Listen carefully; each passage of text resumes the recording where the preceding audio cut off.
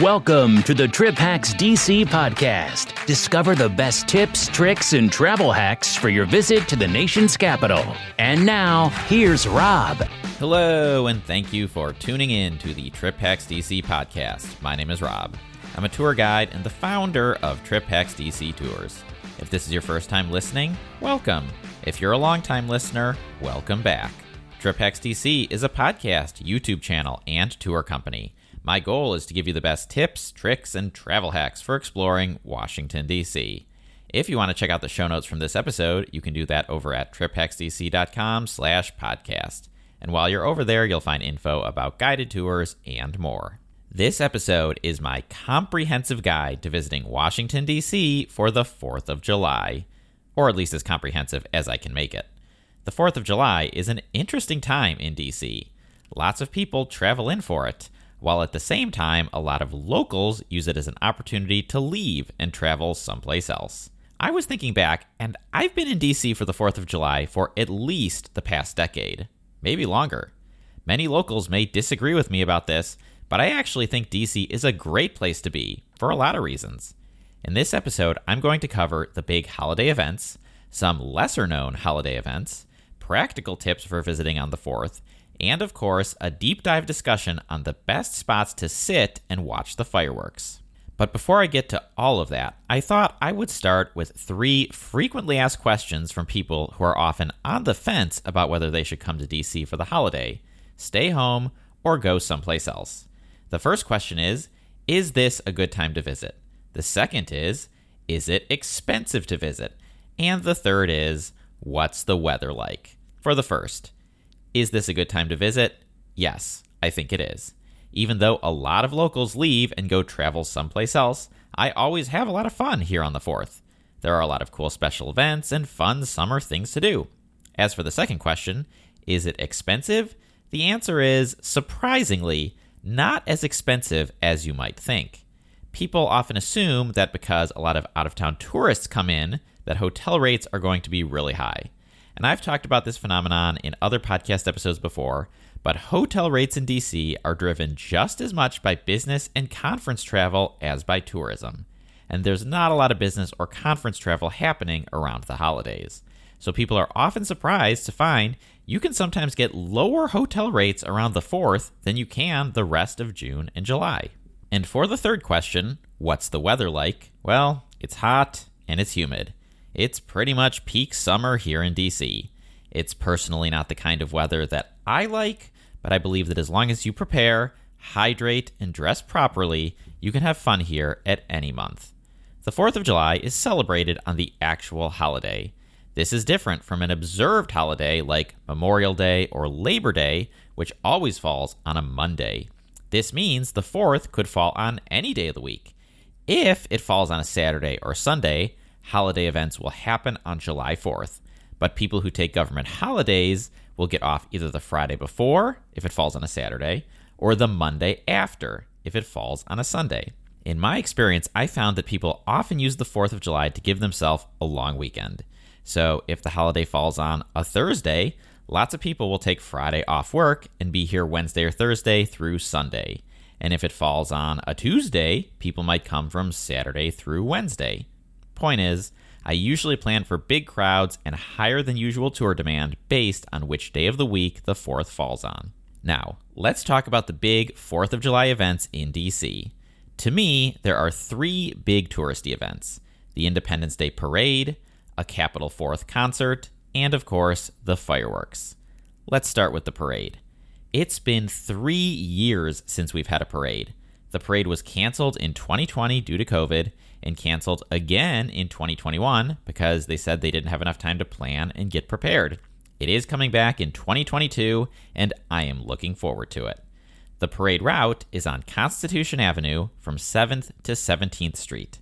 This is the same route that the National Cherry Blossom Parade uses. I did a live stream of this year's Cherry Blossom Parade, and I'll link to it in the show notes if you want to check it out. 7th and Constitution is the location of the National Archives, which is fitting since the Archives holds the actual Declaration of Independence. The parade begins with a dramatic reading of the Declaration, Actors dress up in clothes from 1776 and read it from the steps of the archives. And once that's over, the parade begins. The parade includes marching bands, drum corps, floats, military drill teams, inflatable balloons, equestrian, national dignitaries, and celebrity participants, though I wouldn't necessarily expect a lot of A-list celebrities, to be honest. The parade starts at 11:45 a.m. and usually goes till about 2 p.m., which means it's happening during the hottest part of the day. So if you want to go to the parade, you've got to come prepared with sunscreen, lots of water, and whatever else you need to stay cool. Unlike the Cherry Blossom Parade, which is in the spring, the weather is a lot hotter for this one. After the parade, the next big event is a Capitol 4th concert. This is held on the west lawn of the U.S. Capitol. It's an eclectic mix of different types of music. They usually have a few big-name pop singers, some up-and-coming stars, some oldies, and really good symphony orchestra. In the before times, this was a live televised concert that anyone in the public could attend. In 2022, the concert is going to happen, but it's not yet known to me whether it's going to have an in-person audience, or whether it's just going to be recorded strictly for TV like it was in 2021. The National Memorial Day Concert, which is a similar televised concert at the same location on the same channel, PBS, unfortunately did not have in-person attendance this year. This was allegedly because the Capitol complex is still only partially reopened. So given that, I'm not very confident that this will be a possible option if you're coming in 2022. But at least at the time I'm recording this, I haven't seen any official information either way. But let's talk about it anyway, in case we get lucky and they do have in-person attendance in 2022, or you're listening to this some year in the future and it's back. The concert starts at 8 p.m., but you typically want to get there an hour or two beforehand for a decent view. Obviously, the earlier you arrive, the better of a spot you can get. Public seating is on the lawn, so be prepared to sit on the ground. You'll have to go through TSA-style security to get to the Capitol grounds, and there is always a huge list of prohibited items. So if there's in-person attendance, make sure to double-check so that you don't show up with something that's not allowed. If you do show up with a prohibited item, you will not be allowed in. The concert is about an hour and a half long and goes all the way up until the end of the fireworks at 9:30. So you'll be watching the fireworks from over here too, set to music, which is pretty cool. Now, one of my favorite trip hacks from the before times was to go to the full dress rehearsal on July 3rd rather than the live for TV concert on July 4th. Since it was the dress rehearsal, you usually didn't need to arrive quite as early, and you got to see the same show. I have no idea if they're going to have a concert at all this year, let alone a dress rehearsal, so make sure to follow Trip Hacks DC on Facebook, Instagram, and Twitter, as that's typically how I distribute information like this once I find out. One thing that is definitely happening in 2022 is the fireworks. As it's an outdoor event, the fireworks have happened every year during the pandemic. 2020 was kind of awkward because they had the fireworks, but politely asked people to watch them on TV rather than come down. But then they did nothing to actually prevent anyone from coming down. In 2021, they definitely told everyone, come down, have fun, and many people did. The fireworks on the National Mall usually start at 9:09 and end at 9:30. And if that sounds oddly specific, it's because 9:09 is the time on July 4th when full darkness begins, and 9:30 is when the concert ends. Since the concert is made for TV, it ends on the half hour. I personally do think we have a pretty good fireworks show. That said, I did watch the New York City fireworks on NBC during COVID, and those were admittedly better. But it's kind of an unfair comparison because New York City's are paid for by corporate sponsors, and ours are not. Now, of course, the most frequent question I get in the week leading up to the fireworks always is, where's the best spot to sit and watch? And I am definitely going to cover that later in the episode, so stay tuned. One more thing to say about the fireworks is that they are always weather permitting. If you know anything about Washington, D.C., you know that every single evening during the summer runs the risk of a thunderstorm, and the fireworks have been rained out before. The rain date for the fireworks is on July 5th, and I have to say that, as a local, a great little trip hack is that if and when the fireworks ever get rained out, it's a great experience to go see them on the 5th because the crowds are usually a fraction of what they are on the holiday itself. Of course, that's only possible if you're here the evening of the 5th. For many people, that may not be the case, especially if you're coming from out of town. So those are the big 3 events on Independence Day. But truth be told, I don't do all of them every single year. I actually have a few less touristy things that are my own personal favorites. And the first is a Washington Nationals home game. Now, I know I am recording this in 2022, and to put it generously, the Nationals are not exactly the best team. Which is a shame, considering they were just the world champs in 2019. But that's a conversation for another time. My understanding is that MLB allows certain teams to have guaranteed home games on certain dates every year. And the Nationals always get one on Independence Day. This year, the Nationals are playing the Marlins, and the game starts at 11 a.m. This is actually rare because most day games start at either 1 o'clock or 1:30. Sometimes there's a noon start, but this is the only day of the year where you get to see a game that starts in the actual a.m. The cool thing is that an 11 a.m. start means the game is over by 2 or 2:30, which leaves plenty of time for other activities. Or if you're going to the fireworks, to go back home or to your hotel room to rest before heading out for the evening. One very important tip I have for attending this game is to be very careful with the sun. For a typical day game, you can usually find a seat in the shade by sitting far back in a section on the third base side of the park. But for the 11 a.m. game, it's flipped since the sun is still rising until about mid-game. I usually pick a seat in the 400 level, which is pretty high up, but it's under an overhang for shade and high enough that sometimes you can even get a breeze. One other thing worth mentioning is that the Nationals often have post-game fireworks around Independence Day. It usually depends on what day of the week Independence Day falls and whether there's a home series happening or not. So in 2021, post-game fireworks were scheduled for July 3rd, even though they wound up getting rained out. This year in 2022, post-game fireworks are scheduled for July 1st because Independence Day is on a Monday and Sunday games are day games, and I guess they wanted to do fireworks on Friday rather than Saturday. Post-game fireworks are fun. It's a smaller show than the big one on the National Mall, but the cool thing is that you don't have to attend the baseball game to watch. If you're in the neighborhood around the ballpark, you can enjoy them. Another less touristy thing you could do is check out one of the 2 neighborhood parades. The big national parade is downtown on Constitution Avenue, but there are 2 smaller neighborhood parades as well. One is on Barracks Row in the Capitol Hill neighborhood, and the other is on MacArthur Boulevard in the Palisades neighborhood. Both of these are pretty informal parades. You'll find Little League teams and Girl Scout troops and regular people from the neighborhood marching in the parade. Local city council members usually attend. Last year, the mayor attended both parades. The Capitol Hill parade usually starts at 10 o'clock and the Palisades at 11 o'clock. And these neighborhoods are on the opposite ends of town, so you kind of have to pick one or the other. They also overlap with the Nationals game, so you won't really be able to do both. Though I suppose you could potentially do the Capitol Hill parade for an hour, then pop over to Nationals Park and go in around the 2nd or 3rd inning, though I would pick one or the other. Most DC visitors have probably heard of Capitol Hill. If you've been to DC before, you may have even gone there to eat at a restaurant or visit the Eastern Market. My hunch is that very few DC visitors will have gone to the Palisades, which is a very residential neighborhood that's not really close to Metro and doesn't really have anything that would draw out-of-town visitors. So those are the parades. Another thing you could do is an American celebration at Mount Vernon. If you're a big history buff, this could be a lot of fun.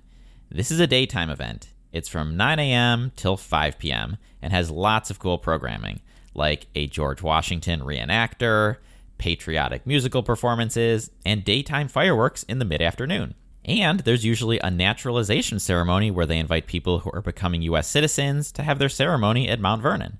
I've been to a naturalization ceremony before, and it's really moving to see how happy and excited people are to become Americans.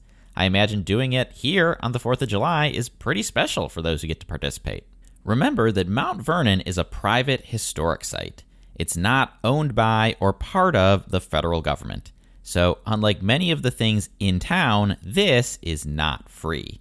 To attend on Independence Day, you do need a ticket, so make sure to get that as far in advance as possible so you don't miss out because they're already sold out. One more idea I feel like I should mention is a good old-fashioned Independence Day cookout.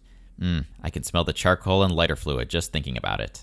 Of course, back home, you'd probably go to a friend's house or maybe a neighborhood-wide cookout, but that's not really possible when you're traveling.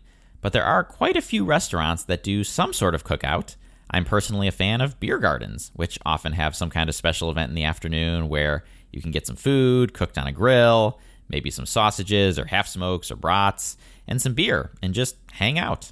I don't have any specific recommendations as I'm recording this in May, and it's still too soon to know who's doing what, but you can probably start Googling about a week or two before the 4th to see what you can find. Okay, now that I've covered the events, big and less big, I want to run through a list of tips and practical advice for visiting on the 4th. First, transportation and getting around. Between the parade and the fireworks and everything else that's going on, there are a ton of road closures on the 4th. There are road closures downtown. Arlington Memorial Bridge is usually closed. I don't think it's ever a good idea for tourists to drive when they visit, but on July 4th, this is true times 100. By the same token, it will be challenging to get around by car even if you're not the one driving. Cabs and Uber are available 365 days per year, but with all the road closures, I'd only use it as a last resort. The best way of getting around is by foot. This is a big reason why I recommend, if you're going to do the stuff on the National Mall, get a hotel downtown that's within walking distance. It will make your life so much easier. A lot of bus lines have to reroute due to the road closures. The National Mall Circulator bus is completely canceled. And similarly, tourist buses that normally drive routes around the National Mall usually take the holiday off. Metro is probably the second best way of getting around after walking.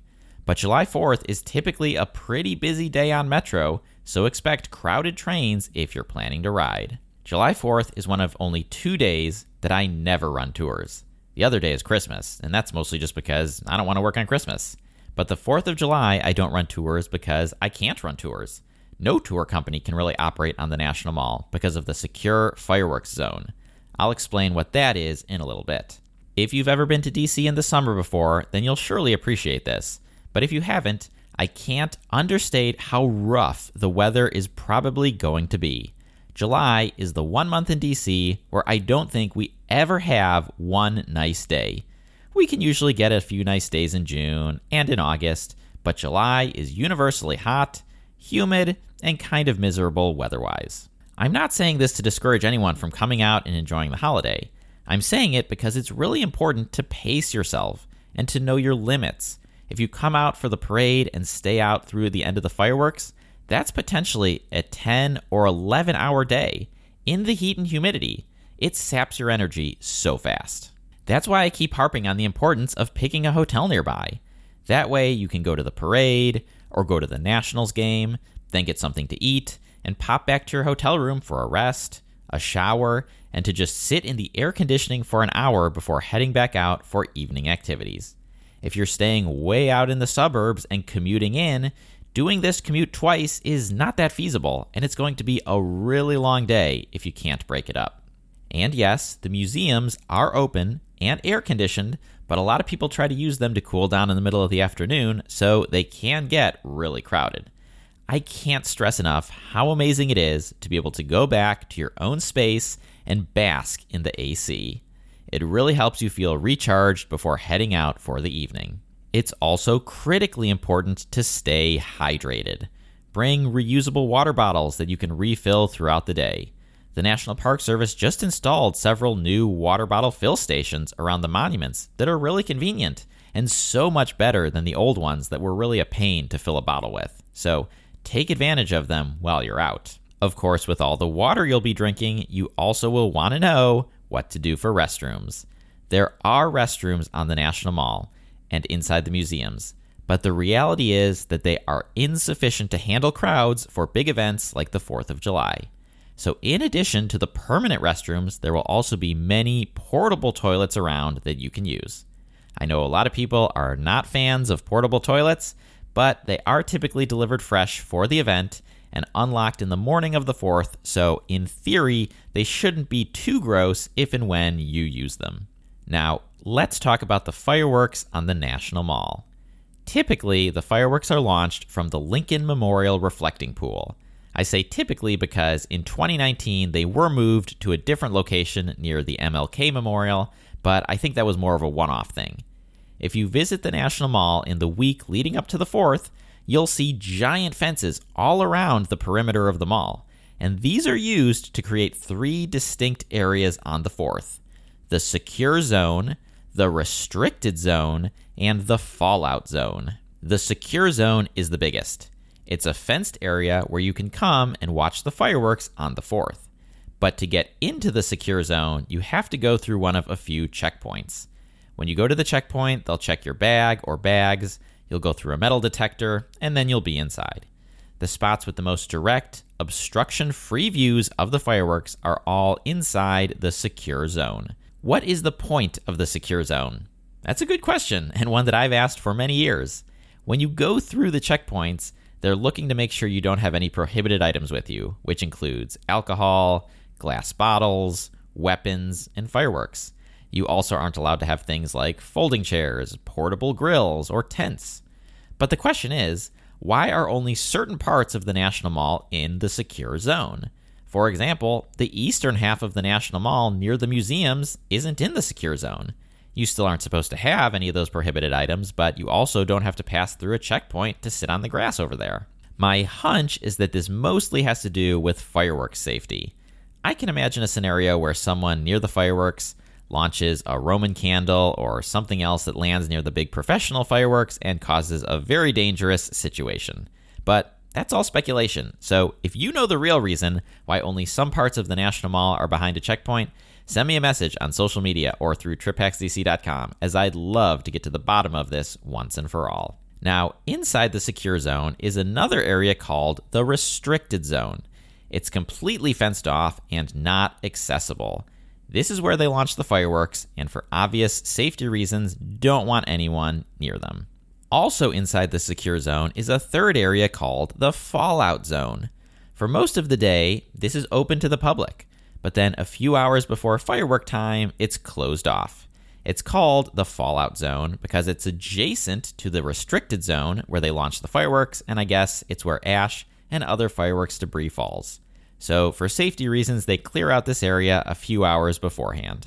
Now, what you'll want to do is go on the official National Park Service website, the nps.gov website, about 1 week before July 4th and look for this year's map. I'm recording this in May, and unfortunately, they usually don't release the current year's map until the very end of June. So I don't know exactly what it's going to look like this year, but I can make a pretty good guess based on previous year's maps. I already talked a little bit about getting around on the 4th, but I also want to talk specifically about getting around immediately after the fireworks. Most people behave exactly as you would expect them to. As soon as the last firework explodes, they get up and start heading home or back to their hotel. As you can imagine, this creates a huge crush on Metro as everyone tries to leave at the same time. This is why I strongly recommend staying downtown if you're coming in for the 4th. That said, there are several other areas that I recommend that are also good, including the area around the convention center, the wharf, Foggy Bottom, and over by Union Station. If you want more details about these areas, you can listen to episode 37 of this podcast, where I discuss them in depth. If you are going to use Metro, it's useful to know that after 9 p.m., the Smithsonian Station becomes entry only. But that's not the only station that you can use. Foggy Bottom, Federal Triangle, Metro Center, Archives, and LaFont Plaza, plus a handful of others, are all within walking distance of various spots where you can watch the fireworks. Another tip is that if you must use Metro, chill out for a little while after the fireworks ends. Let the crowds thin a little bit, and then start heading towards Metro. And while we're on the topic of post-fireworks, I feel like I should warn you. Once the official fireworks ends, the unofficial shows begin. Buying amateur fireworks and shooting them off is a DC tradition that goes back to who knows when. It's not one that I participate in, but I know a lot of people do. And depending where you're staying, you're either going to hear and see a lot of amateur fireworks or a metric ton of amateur fireworks. If you're a light sleeper, get good earplugs and download a white noise app because amateur fireworks can go late into the night. Okay, so now that we've covered all of that, let's get to what is by far the most frequent question that I get in the week leading up to the 4th. Where is the best place to watch the official fireworks? The answer, as unsatisfying as it is it depends. There are lots of great places to watch the fireworks, but I think the place that's best for you is the spot that's close to where you're staying and that you can easily get back to after 9:30. So, for example, lots of people like to watch the fireworks from the Virginia side of the Potomac River. I've done it before, many years ago when I lived in Virginia. I absolutely would not travel from DC to Virginia just to watch the fireworks. And similarly, if I still lived over there, I probably would not travel into DC just for the fireworks. But regardless, there are good spots to watch on both sides of the river. And these are my top 7 and who I think they are best for. Spot number 1 is the Lincoln Memorial. This is the most popular spot, and objectively, it's the best view of the fireworks. Since the fireworks are launched from the reflecting pool, you get a close, unobstructed view of the show. The Lincoln Memorial is inside the secure zone, which means you will need to go through a checkpoint to get here. The Lincoln Memorial is on roughly 23rd Street, so if you're staying on the western side of downtown or near Foggy Bottom or Georgetown, then this is probably the best location for you. If you do need to get on Metro after the fireworks, you'll want to use the Foggy Bottom station, which is up 23rd Street. Now, I've heard more bad advice about watching the fireworks from the Lincoln Memorial than just about anywhere else, so let's set a few things straight. Some people say, oh, if you want to watch from over here, you have to arrive a day in advance and camp out overnight, which, first of all, is not even possible because they establish the secure zone around midnight, which means they kick everyone out of the park and they don't reopen the checkpoints until early afternoon on the 4th. So the earliest you could arrive here is less than 12 hours in advance. And second of all, people who give advice like this have often never watched the fireworks from over here. They just heard this from someone, who heard it from someone, who heard it from someone, who heard it from someone, and eventually it just spreads uncontested. Sure, if you want to sit on the top step of the Lincoln Memorial in the very center, then you probably have to arrive right when they open the checkpoint and hang out there all day. But that's not really necessary. There are lots of good viewing spots from this area that don't require such extreme measures. I had a tour customer last year who said their family arrived about 2 hours in advance, found a spot on the grass near the bottom of the stairs, and was very happy with the view. So if I was going to watch over here, I would arrive a few hours early. But I wouldn't get spooked by people who tell you not to go at all because you can't find a view. Spot number 2 on my list is the Washington Monument.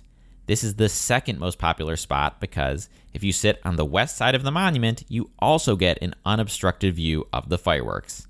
And contrasting to the Lincoln Memorial, there's a lot more grass over here and less hard surface, so it's probably the more comfortable area of the two. The Washington Monument grounds are in the secure zone, so again, you'll need to go through a checkpoint to get over here. This is located between 15th and 17th Streets. So this is probably the best if you're staying at a hotel in the middle of downtown, like the Homewood Suites on 14th Street or the Willard. After the show, you can stand up and walk right back. If you're going to do Metro, I'd probably use McPherson Square or Metro Center to get here, not Smithsonian Station. If I was going to watch the fireworks from this area, I'd probably get there a few hours early, bring a few snacks, and hang out for a bit. I think an early evening arrival should be fine. The next spot on my list, spot number 3, is the Jefferson Memorial. This is the last spot inside the secure zone, and the least popular of the 3. You do get an unobstructed view of the fireworks with reflections in the tidal basin. The biggest disadvantage to the Jefferson Memorial is that there's a lot of hard surfaces and not a lot of grass, so it might not be the most comfortable. That said, you can probably show up pretty close to 9 o'clock and still get a pretty good spot. If you've ever been on a Trip Hacks DC Monuments tour, you know the Jefferson Memorial is farther away than some of the other monuments. So I probably wouldn't come to this area if you're staying north of the National Mall. However, if you're staying at the Wharf, this might be a good spot as it's only a short walk down Main Avenue. Spot number 4 is not in the secure zone. It's the National Mall near the museums. So this is roughly from 3rd Street to 15th Street. Technically, if you sit over here, you'll have an obstructed view of the fireworks since the Washington Monument is right in the way, but it's honestly not that bad. The Washington Monument is thin, so you can usually see all the fireworks in their glory. When I go to the fireworks on the National Mall, this is typically the area that I pick, for a few reasons. The first is that I can walk there from where I live. My number one tip is to pick an area where you can walk to and from, and I live by this rule myself. The second reason is because it's an obstructed view, so it's a little less popular than the closer views, and I can usually show up right around 8:30 and still get a pretty good spot on the grass. It's also a very grassy area, so it's more comfortable to sit on than the areas with mostly hard surfaces.